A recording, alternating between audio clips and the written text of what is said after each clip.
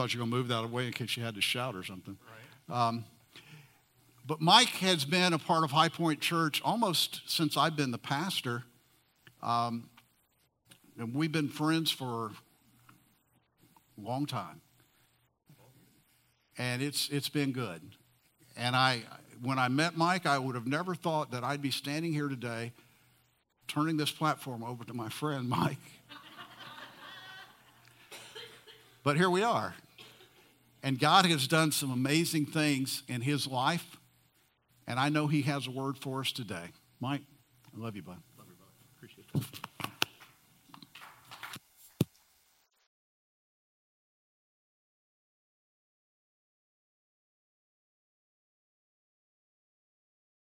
Ever hear the term Lithuation? What we got going up in here is a lit situation. The Holy Spirit is moving through this place. I mean, what, five baptisms now in 2 weeks? It's amazing. Folks, if you don't think that Jesus Christ can change lives, ask pretty much anybody in this room. So if there's anything that I have learned, and Pastor David, by the way, thank you so much for this privilege and this opportunity. I hope I do you proud, and I hope this is a blessing as well. If there's anything that I've learned in recent years is that great caution needs to be taken before preparing a Bible study or a sermon message, especially one with an edgy title. Because it is a veritable guarantee that I will be tested, tried, fried, and tumbled through the topic. So it is with that insight I offer you today's title. I'm over it. If we're being honest amongst ourselves, I suspect that each of you has exclaimed this sentiment at least maybe a time or two in your lives. Of late, I don't think I've gotten through 15 minutes of being awake without saying it, usually aloud and often with great emphasis. From the seemingly simple things like being tripped by 14 cats, well, that's an exaggeration, by 6 cats on the short walk from the bedside to the bathroom, to trying to drive anywhere in the Bay Area, to dealing with work-related nonsense. And truth be told, no workplace is immune. Dare I say I say that even pastors have likely thought, if not even said, those 3 words in moments of profound frustration. And parents, I'm looking at you now. The kids are on their 8th, you're not there yet, you will be, 8th straight hour of bickering, complaining that they're bored, crashing through the house like a giant in some Barbie dream house. And you're in the midst of cleaning up the latest spill that hopefully doesn't involve blood this time. I'm over it, you exclaim with great fervor. Truth is, whether it's work, parenting, or ministry, there is a common theme: people. And with that, the very catalyst for many of our frustrations. Of all 3 I just mentioned, work, parenting, ministry, people are the one common denominator. I've often said of all 3, this gig would be easy if it weren't for the people. Miss Ruthie, if you can put that up there. So this actually popped up in memories yesterday and on Facebook. This little comic, I find it very amusing. I find it accurately amusing. It's going to help lead into where I'm going with this today. It shows Jesus on a hilltop proclaiming, "Be kind to everyone." And someone in the crowd shouts out, "Wait, even Gary?" Someone else yells, "Yeah, Gary's the worst." Jesus, patient as always, says, "Look, we've been through this. Yes, be kind to Gary as well." Gary from the way back, arms in the air. "Ha! Take that, losers!" Jesus face palming, "Not now, Gary." You know, the Bible, that thing cracks me up. The Bible never directly makes mention of Jesus being to the point of saying, "I'm over it." But he was as much human as he was and is God. And I can think of many times that he might have had moments where even he was over it. Those of you who know me well know that as much as I'd like to think of myself like a Paul or a Timothy, in reality I'm really more like a Peter, at least before the Holy Spirit got hold of him. Tempestuous, spontaneous, mouth engaged before my brain, unfiltered. And I'm sure that Jesus had many opportunities to be over him. Like Peter, I like to think that my efforts to improve are progressing, albeit not as hastily as some folks might like. I'm looking dead at the camera because my wife is watching. I'm talking to you, Jen. Of course, we know one very specific instance where Jesus demonstrated his degree of doneness, like stick a fork in it, done. In the table-turning temple incident, say that 3 times fast.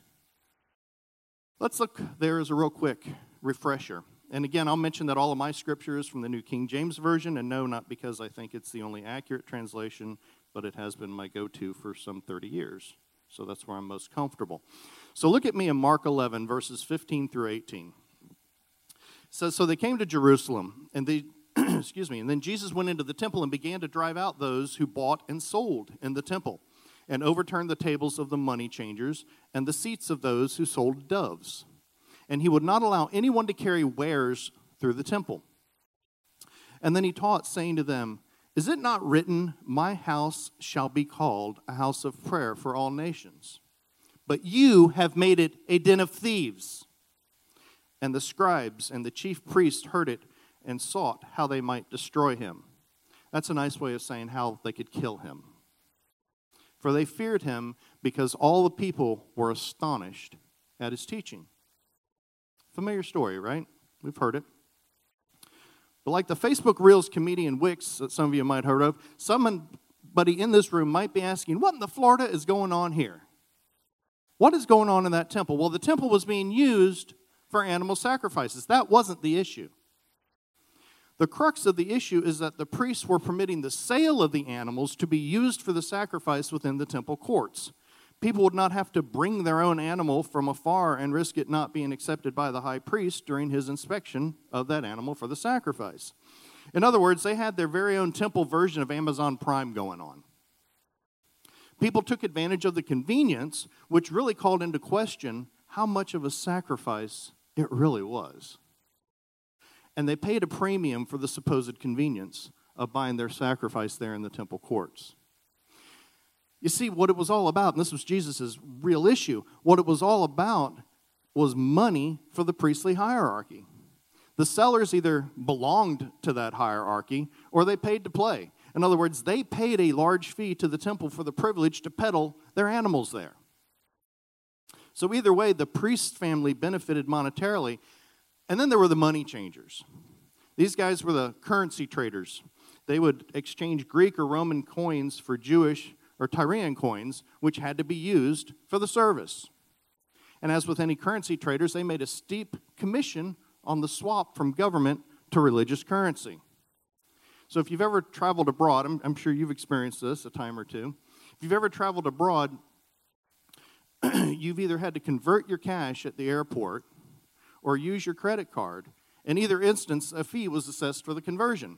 So, for instance, I had to order a part from my pressure washer. It came from Canada. It was like $24 Canadian. But a conversion charge of $2 showed up on my bank statement. So what I saved in the conversion from Canadian dollars to U.S. dollars was offset by what amounted to a mere mathematic translation between two banks. Well, these guys, they were making mad money off the commissions they were charging to trade the currencies. The sacrificial animals, this is where it really gets rich, y'all. The sacrificial animals often went to the back of the temple for the supposed sacrifice, only to be returned to the merchants to be sold over and over again. You heard that right. They weren't even sacrificed. This gave the merchants an additional convenience of not having to have as much inventory on hand, and they could sell the very same product multiple times over. The priest had turned the entire thing into a racket. What was supposed to be a very reverent, worshipful occurrence had become profiteering at its worst. These guys are what the kids today would call OG, original gangster. The priests, the merchants, the currency traders, they were all capitalizing on the Jewish people, and the Jewish people didn't seem to care. They were just checking off something on their to-do list. Get up, check. Get dressed, check. Swing by Hebrews Coffee for a large non-fat extra foam goat milk latte. Check. Buy a sacrificial animal at the temple. Check. Stop by Ira's Deli on the way home for a Reuben on rye. Check. Jesus regarded both the buyers and the sellers as guilty of desecrating the temple. And further, Jesus' reference to carrying the wares, that was talking about carrying the wares through the temple, telling us that the people were using that temple court simply as a shortcut to transport utensils and containers of merchandise to other parts of Jerusalem. Yeah, he had a reason at that point to be over it. That practice was so pervasive that it revealed a great irreverence for the temple and ultimately for God himself. You know, using the word offended today often calls to mind folks thought of as snowflakes that are put off by mere words. But in this instance, Jesus was legitimately offended. He was, after all, God's son. And he witnessed evil upon evil taking place in the very place that was supposed to be a house of prayer. His remark in verse 17, "Is it not written, my house shall be called a house of prayer for all nations, but you have made it a den of thieves"? That is a conflation of two Old Testament prophecies. The first in Isaiah 56:7, where it's written, "Even them I will bring to my holy mountain and make them joyful in my house of prayer. Their burnt offerings and their sacrifices will be accepted on my altar. For my house shall be called a house of prayer for all nations."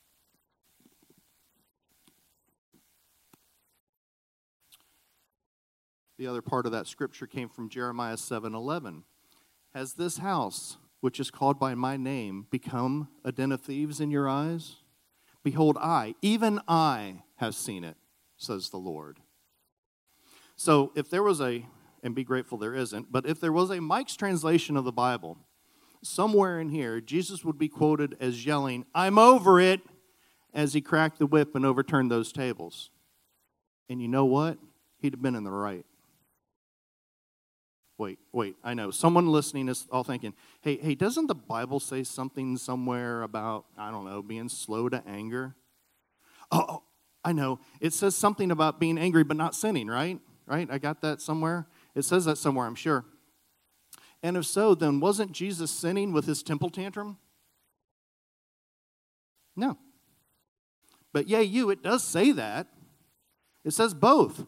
But no, Jesus was not sinning in his display of anger, because it was legitimate, righteous anger, not the emotional, you cut me off in traffic, fist-shaking anger. There's a vast gulf between the two. Look here with me in Ephesians chapter 4, verses 26 through 31. It says, "Be angry and do not sin. Do not let the sun go down on your wrath, nor give a place to the devil. Let him who stole steal no longer, but rather let him labor, working with his hands what is good, that he may have something to give him who has need. Let no corrupt word proceed out of your mouth, but what is good for necessary edification, that it may impart grace to the hearers. And do not grieve the Holy Spirit of God, by whom you were sealed for the day of redemption. Let all bitterness, wrath, anger, clamor, and evil speaking be put away from you with all malice." You see, anger can be either good or bad. I mean, none of us like to be angry, right? Usually that's not good for my blood pressure. But what Paul is sanctioning here is righteous indignation at evil. This type of anger hates injustice, it hates immorality, it hates ungodliness and every other kind of sin. Jesus' anger should be considered as righteous because it was unselfish and based on the love for God and for others. And it is this, and only this, type of anger that is not only permissible, but commanded. But don't stop there. Paul includes a cautionary word in the second part of verse 26. He says, "Do not let the sun go down on your wrath." Well, what does that mean? Well, you see, if that anger is allowed to fester, it can easily turn to bitterness. So it's important to set it aside at the end of the day. Don't toss and turn in bed fretting about it, because it's when you're angry and tired that the enemy can get a foothold. And now you're mad because you can't sleep and you want to get even. And that's when anger has migrated from acceptable to sinful. Paul gave a very clear admonition on that in Romans 12, 17 through 21. He writes, "Repay no one evil for evil. Have regard for good things in the sight of all men. If it is possible, as much depends on you, live peaceably with all men. Beloved, do not avenge yourselves, but rather give place to wrath. For it is written, 'Vengeance is mine, I will repay,' says the Lord. Therefore, if your enemy is hungry, feed him. If he is thirsty, give him a drink. For in so doing, you will heap coals of fire on his head. Do not be overcome by evil, but overcome evil with good." Everyone tracking? So I've been thinking about this message since you found out you had to have surgery. So it's been a while.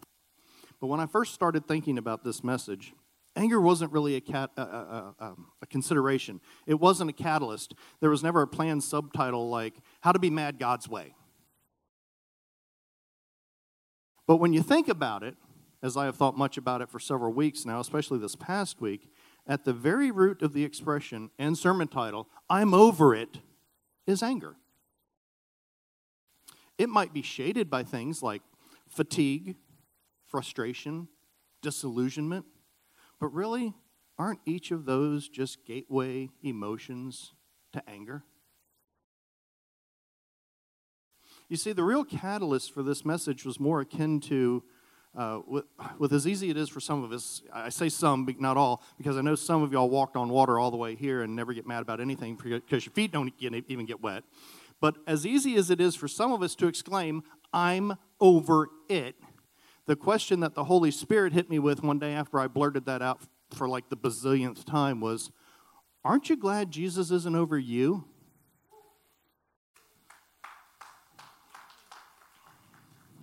Aren't you glad he chose to die for your sins rather than looking into the future scene and thinking, "Yeah, that Mike guy, his horizon's still 2,000 years out, but I know how he's going to be." And quite frankly, I'm over him, and he ain't even here yet. I'm in no way, shape, or form going to suffer a grotesque crucifixion for that guy. At no point did Jesus look to heaven and shout, "Abba, Dad, see this joker, Mike? And that guy, Manuel? That other guy, David? Yeah, I'm thinking we should have stuck with the dinosaurs." That didn't happen. But ouch. Crash and burn. That realization, when the Holy Spirit says, "Aren't you glad Jesus isn't over you?" When that hit me, it wasn't pretty. You see, this isn't how Jesus works. What did Jesus say his role was?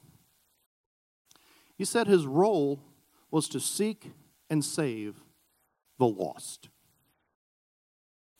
To whom did he say it? This little tax collector guy named Zacchaeus. I say little because I don't want to offend anyone with the word midget. But the guy was shorter than usual. But he had deep pockets from pilfering from the taxpayers. More on that in a minute. But who are the lost? All of us. Isaiah 53:6. "All we like sheep have gone astray. We have turned every one to his own way. And the Lord has laid on him the iniquity of us all." Debbie, what do you know about sheep?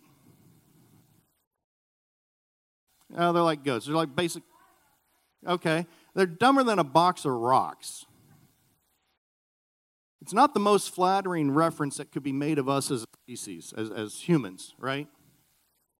Sheep aren't known for being the brightest stars in the heavens. And as such, they are prone to making less than good decisions. For instance, a sheep at the edge of a steep cliff. Just one more step to really, as I trip over that thing, just one more step to appreciate the view. It's weird. It's not unlike people walking backwards off some scenic overlook in their effort to get the perfect selfie. Now the national parks are putting signs up. Don't stand here. You're going to fall off. because they're constantly doing this business all the way over the edge. Who looks after the sheep? The shepherd. Who's the shepherd for us? Come on, somebody say it. Jesus. In our ignorant pursuit of the next best selfie, we are all like sheep who have fallen astray. So now back to the short guy. Luke 19, 1 through 10. Then Jesus entered and passed through Jericho. Now behold, there was a man named Zacchaeus who was a chief tax collector, and he was rich. And he sought to see who Jesus was, but could not because of the crowd, for he was short of stature. So he ran ahead and climbed up into the sycamore tree to see him. You remember that Sunday school song, Zacchaeus was a wee little man was he. Well, he climbed up into a sycamore tree to see him, for he was going to pass that way, he being Jesus. And when Jesus came to the place, he looked up and saw him and said to him, Zacchaeus, make haste, come down, for today I must stay at your house. So he made haste and came down and received Jesus joyfully. But when they saw it, they all complained, saying, he's gone to be a guest with that man who is a sinner. Bless his heart. Then Zacchaeus stood and said to the Lord, look, Lord, I give half of my goods to the poor, and if I have taken anything from anyone by false accusation, I'll restore it fourfold. And Jesus said to him, today salvation has come to this house, because he also is the son of Abraham. For the Son of Man has come to seek and to save that which was lost. Tax collectors weren't well liked then, even back then. The Jewish version of the IRS did whatever it wanted, even without 87,000 additional agents. These guys pocketed everything and then some. Zacchaeus was the proverbial that guy. When Jesus invited himself over for fried chicken and sweet tea, was it so he could tell Zacchaeus, I'm over you? No. So let's take a quick step back to recap the meaning of a single word. Gospel. Gospel. It means what? Good news. What's the good news? Well, for one, Jesus didn't and hasn't and won't ever be heard saying to us, I'm over it. He is the personification of both mercy and grace. Mercy and grace. To some, those might come across as churchy words, Christianese, if you will. But they're both very real concepts that have a direct application in each of our lives. Not only to be given by us, but more importantly, because he gave them to us first. Mercy has been defined as not getting what we do deserve. Similarly, grace has been defined as getting what we do not deserve. You see, those two things are not mutually exclusive.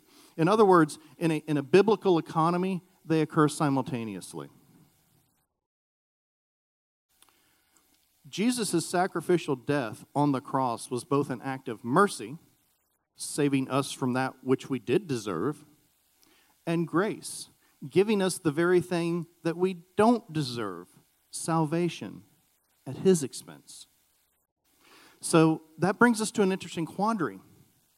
Are we free to do whatever we want without consequences because of the combined gifts of mercy and grace?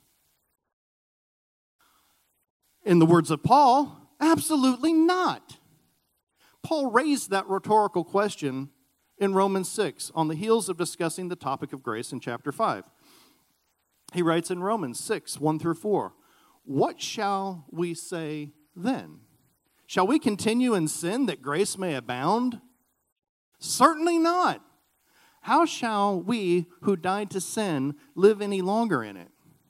Or do you not know that as many of us as were baptized into Christ Jesus were baptized into his death? Therefore, we were buried with him through baptism into death, just as Jesus Christ was raised from the dead by the glory of the Father. Even so, we should walk in the newness of life. What just happened up here a few minutes ago? That whole baptism it's an outward sign of an inward change. Okay? We talked about this at Bible study recently.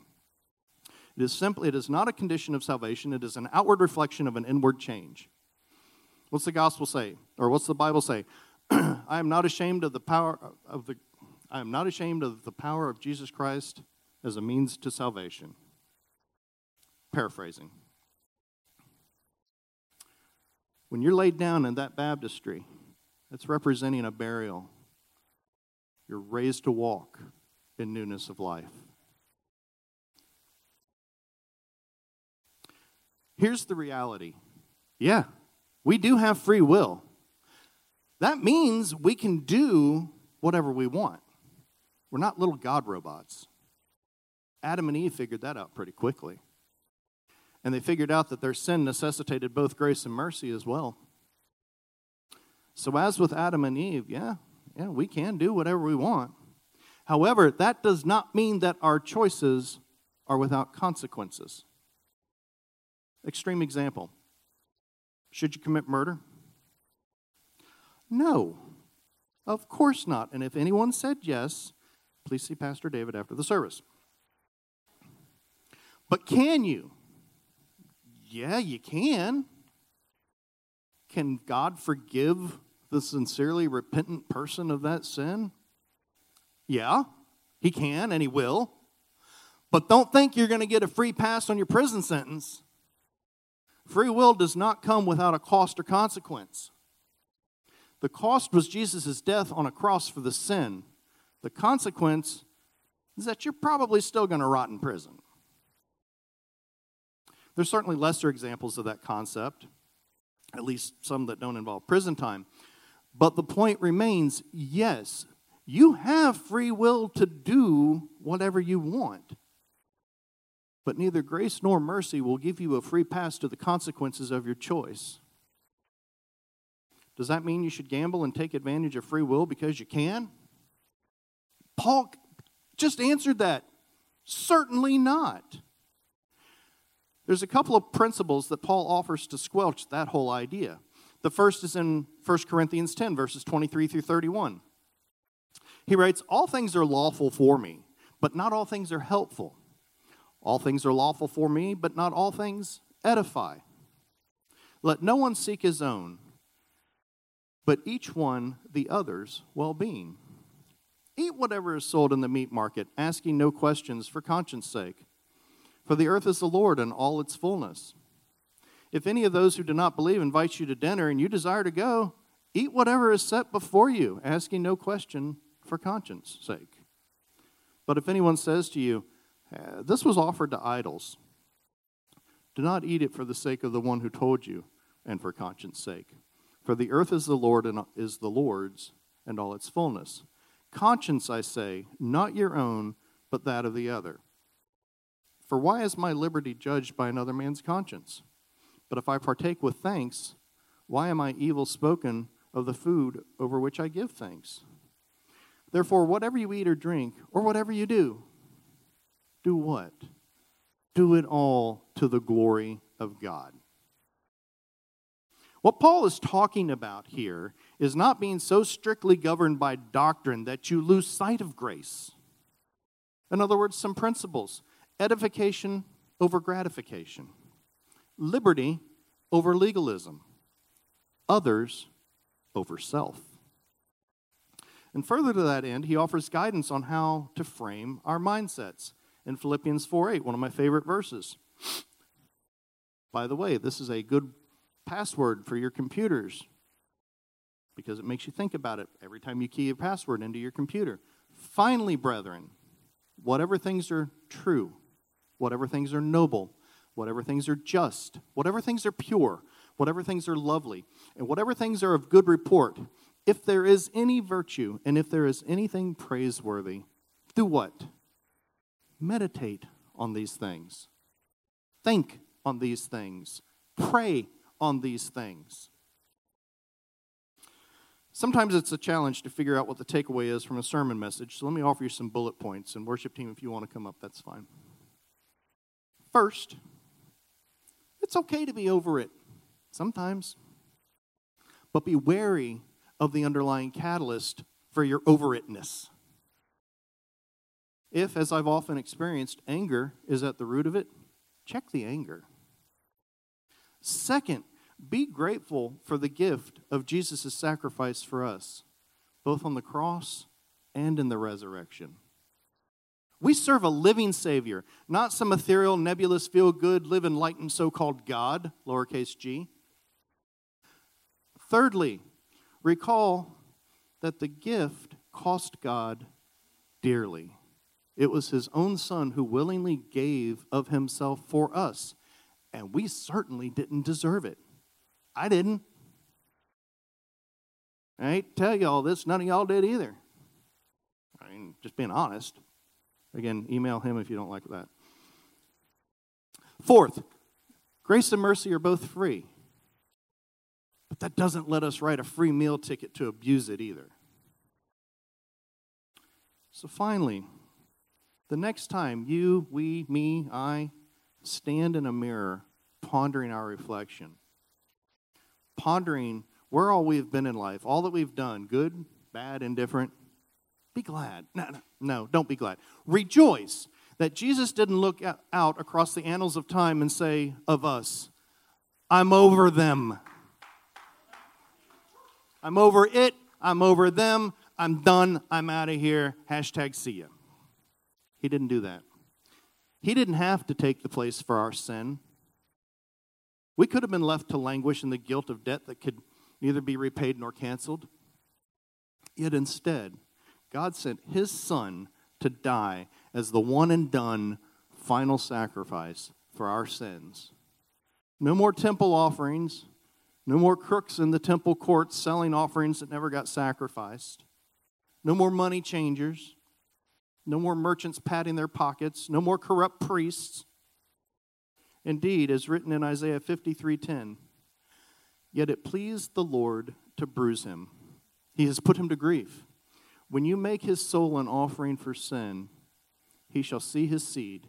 He shall prolong his days, and the pleasure of the Lord shall prosper in his hand. So that Jesus could say once and for all in John 19:28-30, after this, Jesus, knowing that all things were now accomplished, that the scripture might be fulfilled, said, I thirst.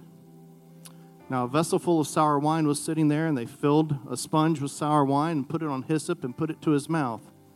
When Jesus had received the sour wine, he said, it is finished.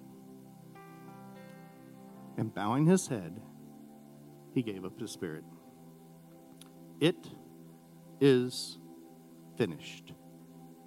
Translation, that debt stamp, that debt that we all carry around, that debt of sin, that debt for each of us was stamped, paid in full.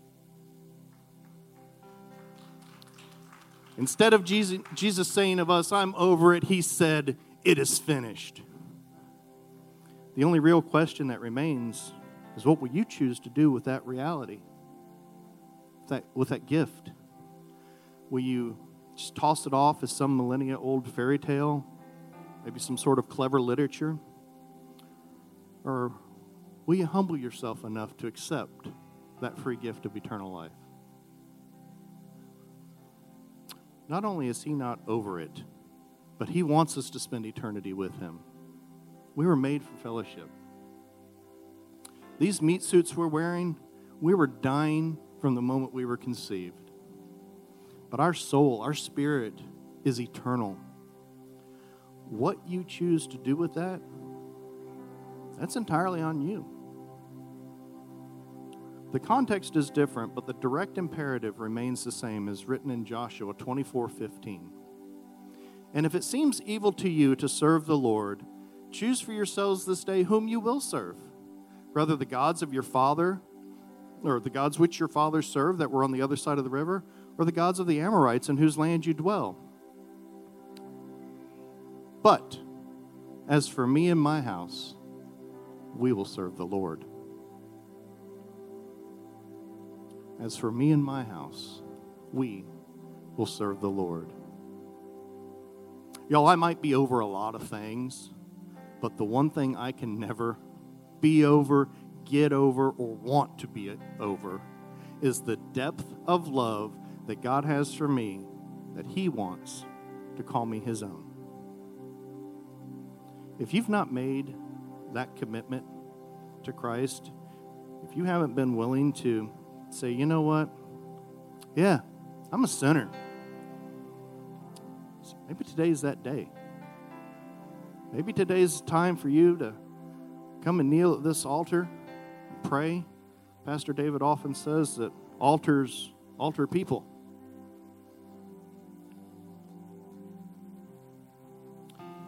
Don't be ashamed of your need for a Savior.